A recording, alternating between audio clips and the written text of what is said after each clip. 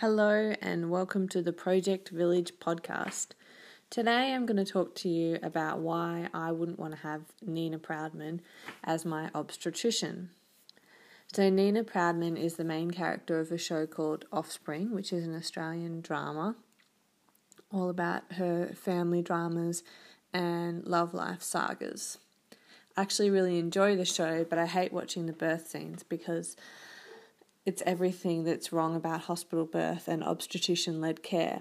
So here are the 3 reasons why I wouldn't want to have Nina as my obstetrician. Number 1 is that she is an obstetrician. The gold standard for birth attendants is midwives. Now, not all midwives are created equal, but I'd definitely rather have a midwife than an obstetrician looking after me.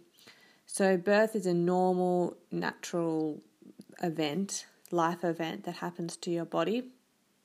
It's not a medical event, and that's why you're better off having midwives looking after you because they're trained in normal birth.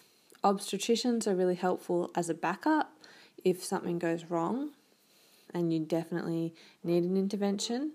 So I haven't got these statistics exactly right, but I remember reading something about 80% of births have interventions and only 20% of births actually need interventions.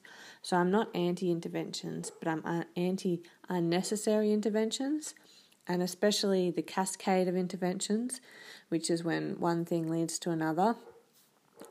Ultimately, the ultimate intervention is caesarean. So what can happen is they intervene with forceps, and then that doesn't work, and then they end up with the caesarean. There's lots of ways that the cascade of intervention can happen, but having an obstetrician present at your birth means that your likelihood of having interventions is much higher because they need something to do, or that's just their training.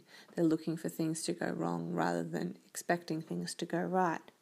So that's reason number 1 why I wouldn't want to have Nina as my obstetrician. Why I wouldn't want to have her attending my birth.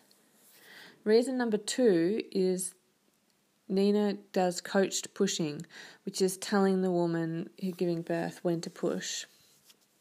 I say woman, you don't have to be a woman to give birth, but in Offspring they generally are. Not going into any trans issues there.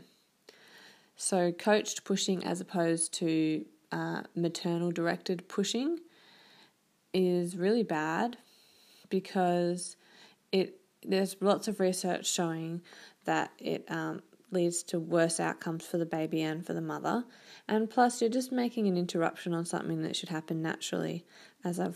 You can probably guess I'm pretty pro natural birth, but I am also pro what's best for the mother and the baby, and that is also natural birth. So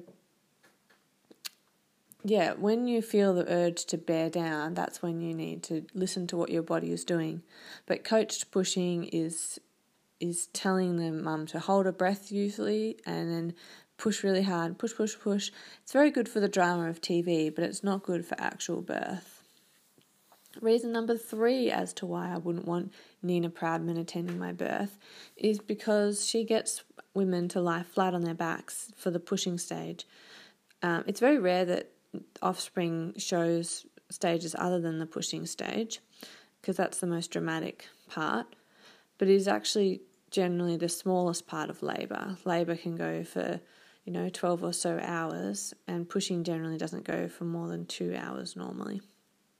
Anyway, so she's got women lying on their backs pushing out a baby like chin to the chest. This very common in TV, probably because it's got a good camera angle. And from a real-life obstetrician perspective, that's a good position for the doctor to be able to see everything that's going on without having to navigate limbs.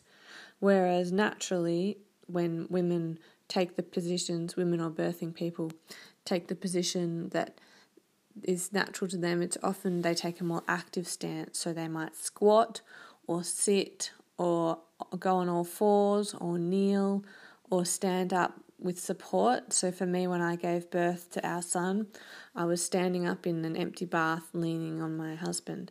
A lot of traditional cultures have a rope or a cloth hanging from the ceiling to hold on to, which can be a really good position to birth in.